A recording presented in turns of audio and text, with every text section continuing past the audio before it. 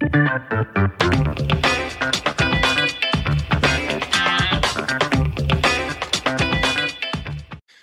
and welcome to another episode of the Real Estate Investing Club. I'm your host, Gabe Peterson, and this is the place investors go to gain actionable advice, learn about current market trends, and hear war stories from other professional investors out there in the field today. Before we get started, I have two quick housekeeping items for you. First, if you like this episode, we would very much appreciate a like, subscribe, and share. It is the best way to support the show and keep it running far into the future. Second, if you're a new investor looking to get started in real estate or an experienced investor looking to take your investing to the next level, I've created an ebook just for you that will cover how to find deals that are actually deals, how to finance those deals with little to no money down, and how to exit those deals for maximum value. On top of that, I throw in an insane amount of free bonuses that you'll have access to once you buy the ebook. All I charge is our admin costs to keep this show running. So if you're serious about real estate investing and want to create both active and passive income as an investor, head on over to the website at therealestateinvestingclub.com and click on the button that says Get the ebook in the upper right-hand corner to grab yourself a copy. With that said, let's dive right in. Today we have a very special guest with us, ready to drop some investor knowledge on you. So buckle up, grab your pen and paper, and enjoy the ride. All right. Welcome back to another episode of the Real Estate Investing Club. Today we have Rob Beardsley with us. Rob oversees acquisitions at Lone Star Capital Group and has written a book called The Definitive Guide to Underwriting Multifamily Acquisitions. So guess what our theme is going to be today? It's going to be about underwriting. I'm super excited because this is one of the most important steps in closing any commercial real estate transaction. Well, I mean, residential too. So underwriting is super important, which is why I'm super excited to have Rob with us today. Rob, thank you very much for hopping on. Excited to be here. All right. I told you before we got on here, we always start with stories at the Real Estate Investing Club. So I'm sure you got a good one. Why don't you take us to yours? How did you get started in real estate? So I got started in real estate, kind of had a little bit of a real estate background coming from my family's business on the West Coast. My parents ran a residential brokerage firm, buying and selling luxury real estate for their clients. And then on the side, they did some flips and developments. But the problem was they never really built wealth. Everything was about the next deal. It was about getting that flip done or selling that next house. Mm-hmm. And so I saw that as a broken paradigm. I saw them stress and struggle, and that was not what I wanted for myself. Right. Certainly was taught at a young age to work hard, to excel, to build things. But what I saw was just a slightly different vision, which is to actually build wealth and build wealth that endures and grows. And kind of that was a big part of my kind of the way I saw things growing up. And then the other paradigm shift. The paradigm. And then the other thing I saw was, or the other thing that I really felt starting at a young age was delayed gratification. And I know you could definitely understand this, and every investor understands this. It's the whole point of investing. It's, I'm going to forego the bird in the hand because I'm going to hope to get two in the bush at a later time. And so that's what investing is all about. And that's what we're here for, is to actually delay gratification to get something better in the future. So I've always been about delayed gratification, right? Work hard today, enjoy tomorrow. And so starting in my journey in real estate was really in college. When I was studying computer science, I was kind of circling back and thinking about, how am I going to invest my capital? Let's just say I do make a startup successful and I make a bunch of money. What am I going to do with the money? And so I was thinking, well, I'd probably invest in real estate.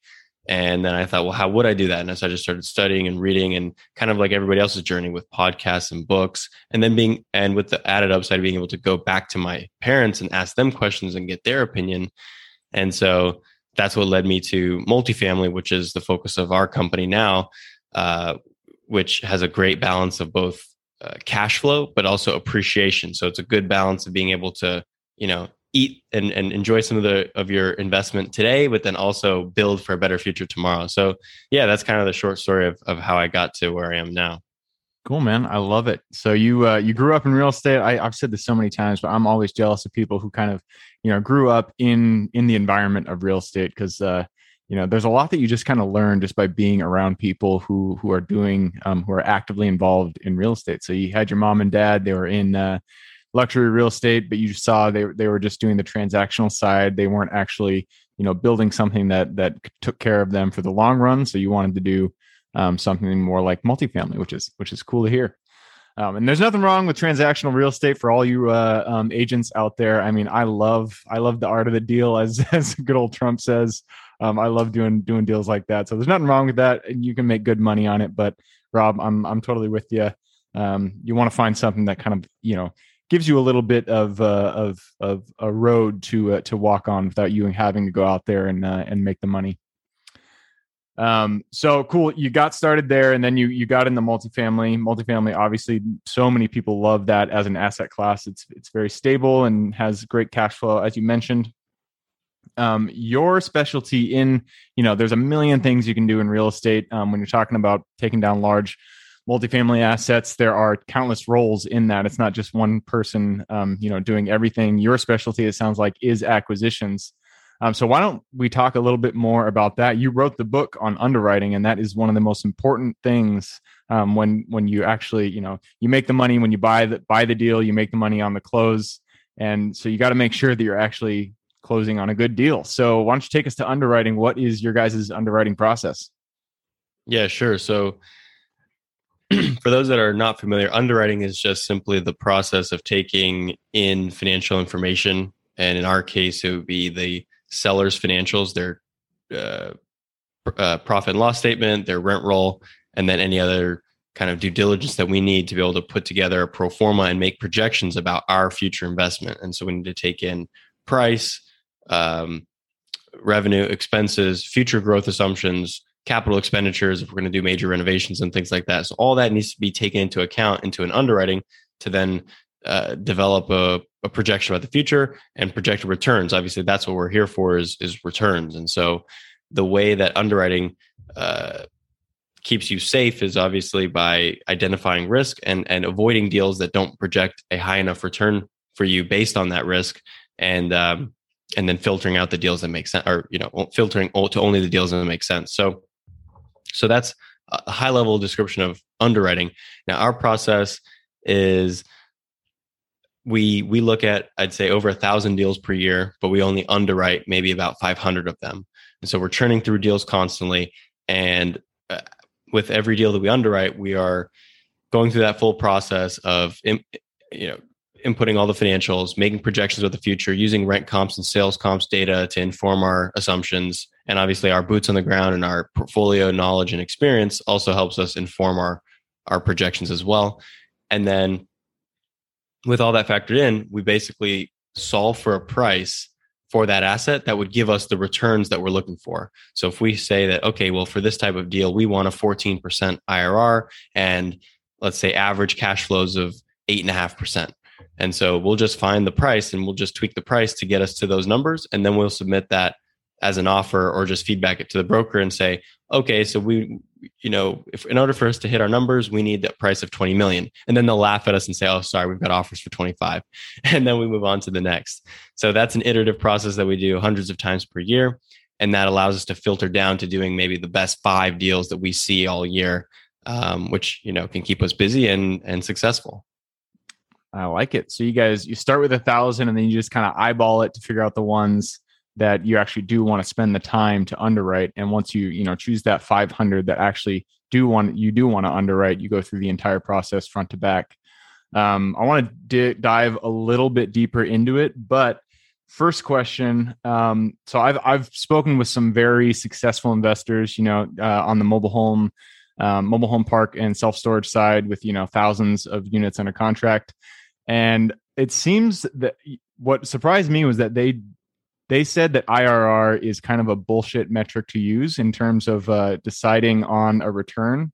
They like to use cash on cash return, but everything that I've heard prior to, getting into real estate was said, everything that I read said to use IRR. So what is, in terms of deciding the return that you guys are getting, how do you decide what return you want? And then what metric do you use to measure that? Yeah, so these are really great topics. So I would wholeheartedly disagree about the IRR. I think IRR is a little controversial because it is complicated and it's easier to manipulate than cash on cash. So people that have been manipulated or just they know the powers of it, right? They might want to kind of walk away from it. But the reality is, if I only had one metric to use for the rest of my life, it would have to be IRR because it's all encompassing and it's the most robust.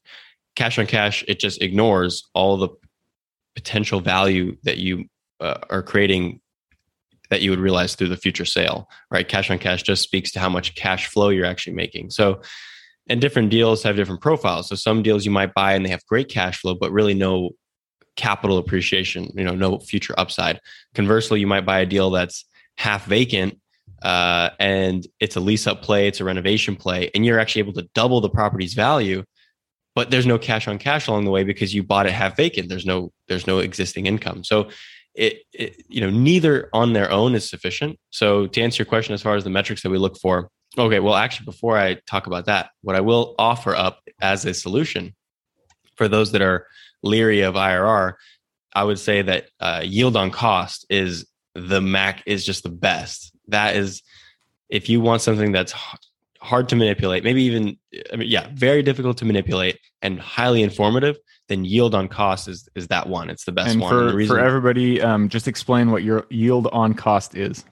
Yeah. So yield on cost is, there's a couple different ways to calculate it, but kind of the holy grail way would be an untrended, stabilized yield on cost. And what that means is when you are looking to buy a property, you would kind of through your calculations, figure out what you think is the projected or stabilized NOI, net operating income, once you have completed your business plan.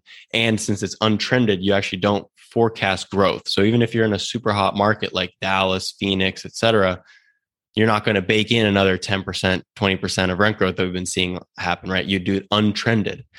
And that would be your NOI. And then you would divide that by your cost basis, which would be your not only just your purchase price, but also your CapEx, because we have to factor in the cost that it takes for you to actually achieve that stabilized NOI through your business plan. And that's going to give you kind of like a cap rate on steroids, a much more informative cap rate, and will give you the true return potential of that property. And the key there is you have to have an awareness or knowledge of the market to be able to know what a good yield on cost is. Because if I told you, oh, the yield on cost in this deal is 6, that might be amazing or it might be horrible because it's all relative to what the market is trading at. So for example, in primary markets in Texas, stabilized cap rates are around, I would say, 4.5%, which is crazy, but that's what they are. And so you're talking about 4.5%. That's a pretty good asset because I'm buying a self-storage down there for a 12 cap right now. And so, perfect example. Just to clarify, 4.5%, that's for a stabilized, quality, B or A asset. Correct. So okay. If you,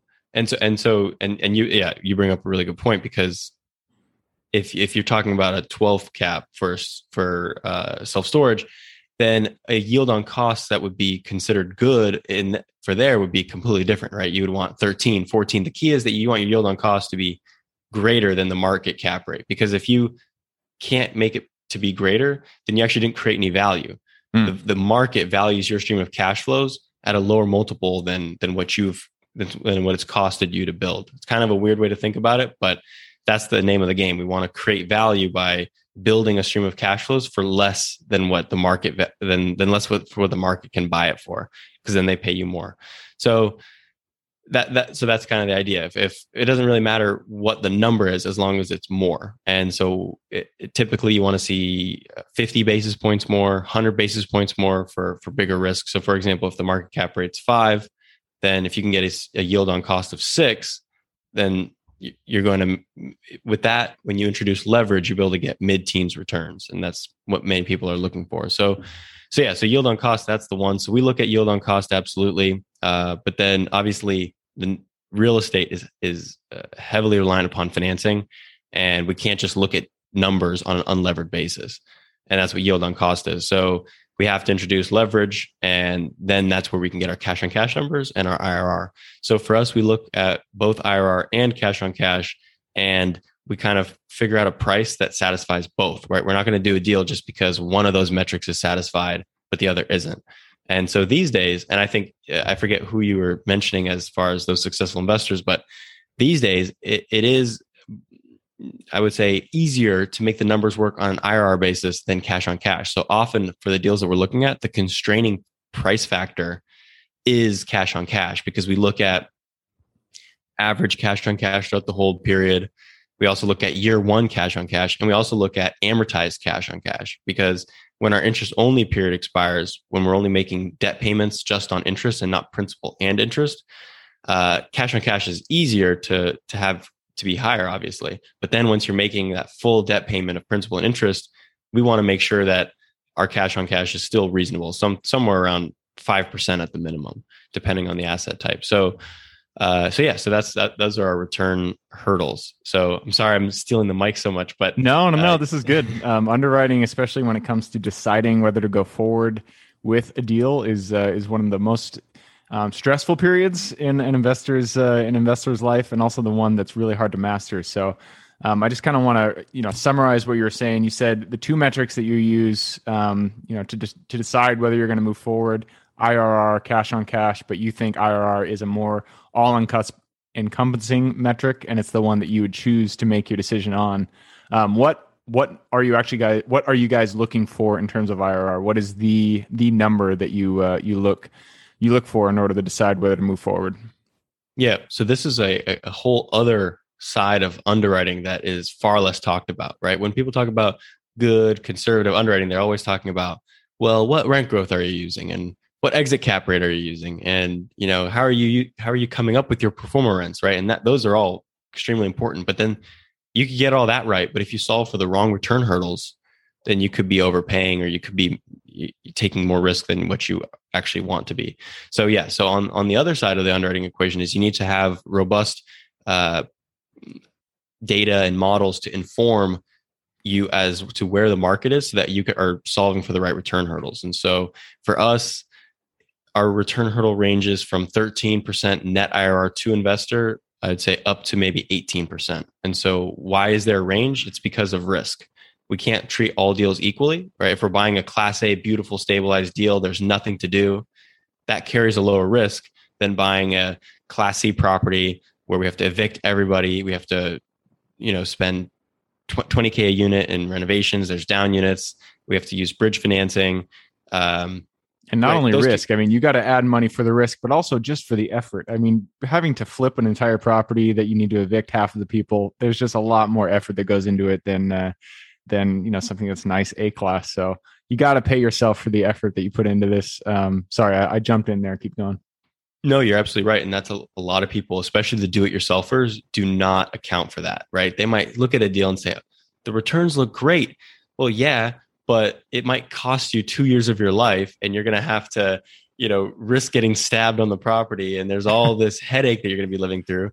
If you actually valued your time and your effort into that underwriting appropriately, then you'd be like, this is a bad deal, because, let's say you were just going to pay yourself a hypothetical salary of $250K or something like that, right? That might offset the numbers in the deal. So yeah, you're absolutely right. You definitely want to factor that in, especially for people who are kind of doing it on their own, where it is all their own sweat and money. So yeah, so our IRR range is about 13 to 18%, 13 for the nicest deals, 18 for the heavier stuff. And then on the cash on cash side, it's around, I would say, would like to see a minimum of 8%. And so we do target deals that have better cash flow than others. We're not buying the brand new A-class stuff. Typically, we're typically buying B and C class deals, which do have better cash flows because you're able to buy at a better cap rate.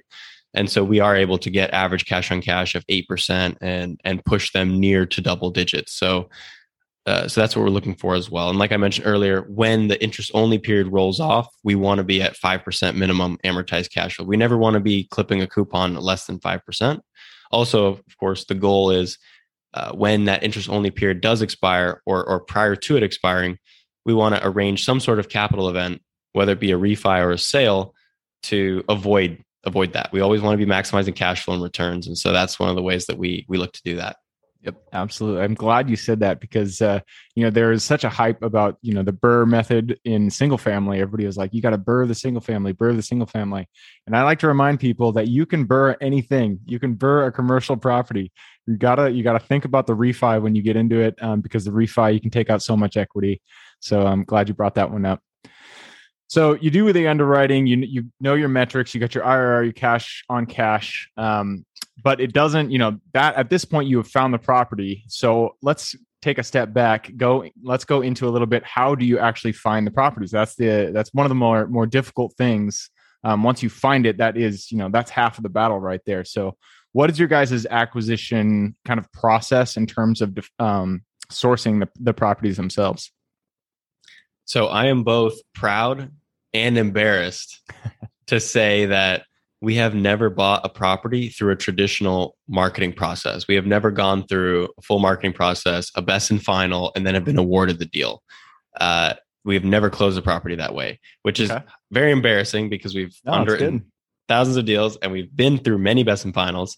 And I can't wait to be able to actually do that. But for whatever reason, and just due to the competitive nature of the market, all the deals that we've done have either been some combination of off market or a broken transaction. So property might have fell out of contract or it never went under contract. And, we call that a stale marketing process. So the key is hanging around the hoop for us. That's where we've been the most successful is off market and hanging around the hoop. And I wish I could tell you that we were more slick than that even, and that we were, we had an army of people cold calling a bunch of owners and, but we don't. 95% of our deal flow. Yeah, that's the beauty of acquisitions is that there are so many ways to do it and they all work. Hanging around the hoop, that's the first time. I like the phrase. It's the first time I've heard about that, but it makes a lot of sense. You're just kind of waiting for those properties. They always, I don't know what the metric is, probably 2 out of 10 properties fall out of contract once they're under. And so you guys are just waiting for those gems to hit the ground and then you pick them up. Yeah. And it's all about the broker relationships. It's all about making yourself known as, hey, I'm a buyer at this price and I know this market, and they trust you as a closer. So we're hyper vigilant about our reputation, and it's not easy to build a good reputation. And you might jump on a podcast and talk about, we never retrade and we always close on time and all these amazing things. But when the rubber meets the road, actually doing all of that is very challenging. And we're not perfect, but that's very important to us. Yep, absolutely. I'm actually going through a transaction right now where I've had to extend twice, and it's just like, oh man, I feel so bad for the seller, but thanks, man. I'm telling you, I love you guys, and you just drive me crazy sometimes. All right, moving on. We are just check the clock. We are through our original time frame, so we got to move into the quick question round. Are you ready? I'm ready. Okay, starts with books because I'm a big bookie, but you can interchange books with podcasts, with TV shows, whatever you want. Give me 2 recommendations: one for general life wisdom and one for real estate specific. So for general life wisdom, I would say I'd like to pick one out that that's a little under the radar, but nothing's coming to mind except The Power of Now. That's a good a little bit woo-woo, but that's good. No, and great. I'm big on meditation and kind of being present to the moment, as difficult as it is these days. Yep. And then as far as real estate, I would say, obviously, putting aside my book, we would have to go with a similar book to mine in that it was kind of written by an industry veteran, and he did it under a pseudonym, undercover. It's called Investing in Real Estate Private Equity by Sean Cook. That's the name he used for that book. And that's a really good book for learning about deal structures, partnership structures. And it's written actually for the investor side of things, but it's very great to read whether you're an active or a passive investor.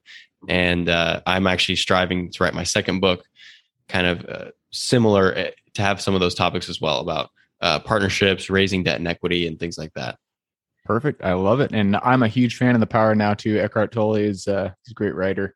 And I'm going to, you didn't list your own book, but I'm going to list you just because, you you got to shout you out there. So you wrote The Definitive Guide to Underwriting Multifamily Acquisitions. Sounds like something every investor needs to know about. So where can they go and pick that up if they want to reach out? Yeah, so my book's available on Amazon in both Kindle and paperback. So I highly recommend everybody check it out. It is a short but very powerful read. You can read it. You can read through it in one sitting or two sittings and kind of absorb a lot of general knowledge. Or if you want to sit down and use it as a tutorial, you could actually kind of follow it step by step as you kind of go through an underwriting process with it. So it's kind of a manual, if you will. Perfect. I love it. All right, moving on. And this one is for your younger self. So if you could go back to the Rob who had no experience in real estate, I guess you always had experience because you grew up in a real estate family, but back to the Rob who had no active experience in real estate, go to him, look him in the eye, give him one piece of advice moving forward.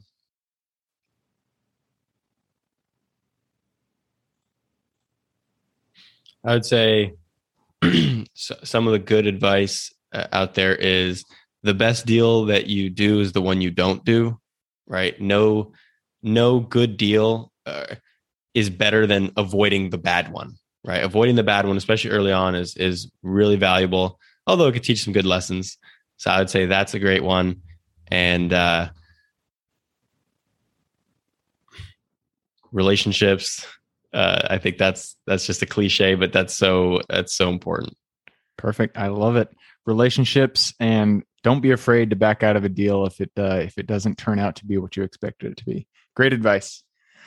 All right, moving on. This one is habits. Habits are the foundation of our life. So if you could pick one thing that you do every single day, day in and day out, that you feel contributes the most to your overall health, well-being, happiness, and success, what would that one thing be? That's a tough one. That health, well-being, happiness, all that stuff. What I was going to say when you kind of teased the question earlier, kind of about, because I thought it was going to be more about success, I would say journaling and writing down my goals daily. That has been really cool and very effective. Actually putting your goals down on paper, especially goals that you don't really know how you're going to achieve, and then looking back on them and seeing that you actually got there, right? The path shows itself, and just the act of writing down, ruminating, looking at it, the more time you spend with your goals, the more likely they are to happen. So I've been a big fan of gratitude journaling and goal writing.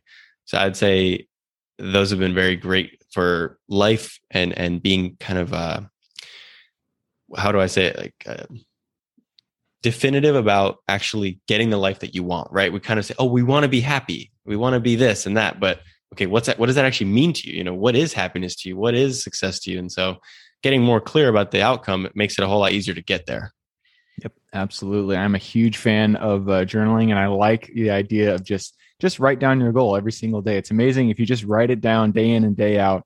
It gets into your subconscious. It gets pounded down in there, and actions come out of the things that are written in your subconscious. So great habit. Moving on. This one is the last question, and it's for the listeners because you've given us a lot of good things to think about. I'm sure people out there want to reach out, say hi. What is the best way for them to do that? So I'm, as far as social media, I'm very active on LinkedIn. So I'd love for everyone to join me on there, post daily real estate stuff and personal stuff on LinkedIn, on YouTube as well. But if you want to get in touch with me, you should head over to our website, which is lscre.com. On our website, there's a free giveaway for my underwriting model, which is a standalone Excel spreadsheet that you can use to analyze property. You could also buy my book and then kind of use them hand in hand. And then feel free to reach out to me directly through our website as well.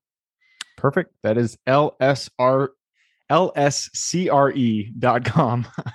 Don't want to screw that one up. lscre.com. I will put that in the show notes. So if anybody out there wants to reach out to Rob and say hi, just click the little more in the description. It'll pull down the full description in there. You can find Rob's website. Reach out and say hi. So Rob, again, thank you very much. It's been a pleasure having you on. I enjoyed the conversation. Thanks. Yep.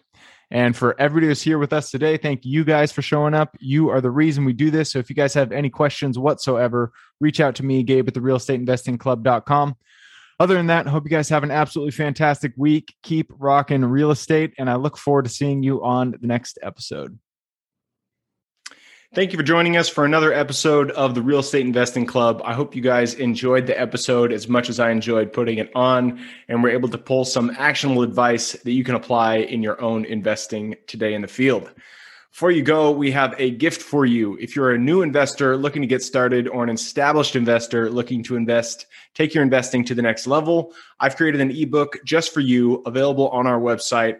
This ebook will cover how I was able to create both active and passive income in real estate with very little money to start with.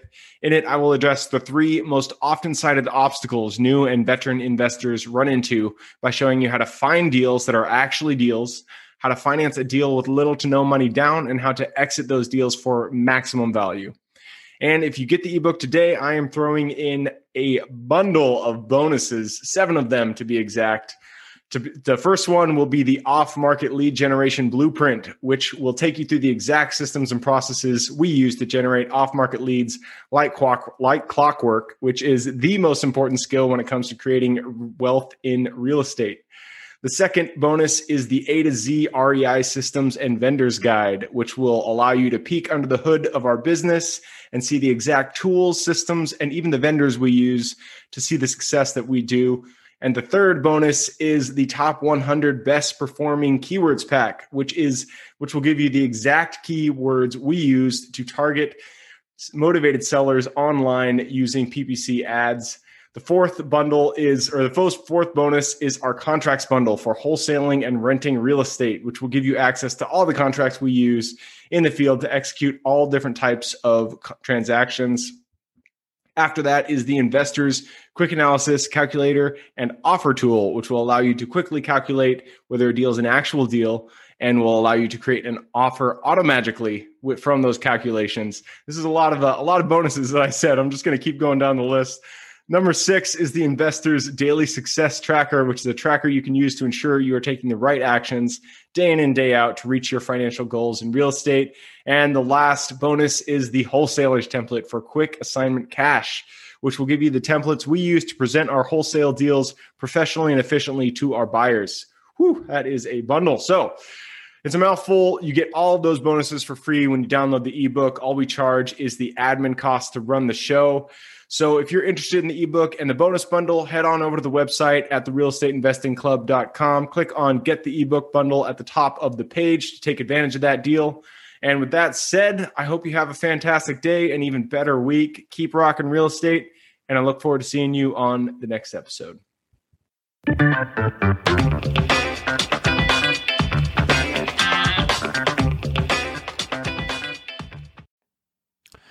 All right, before I officially sign off, I have a quick announcement to make.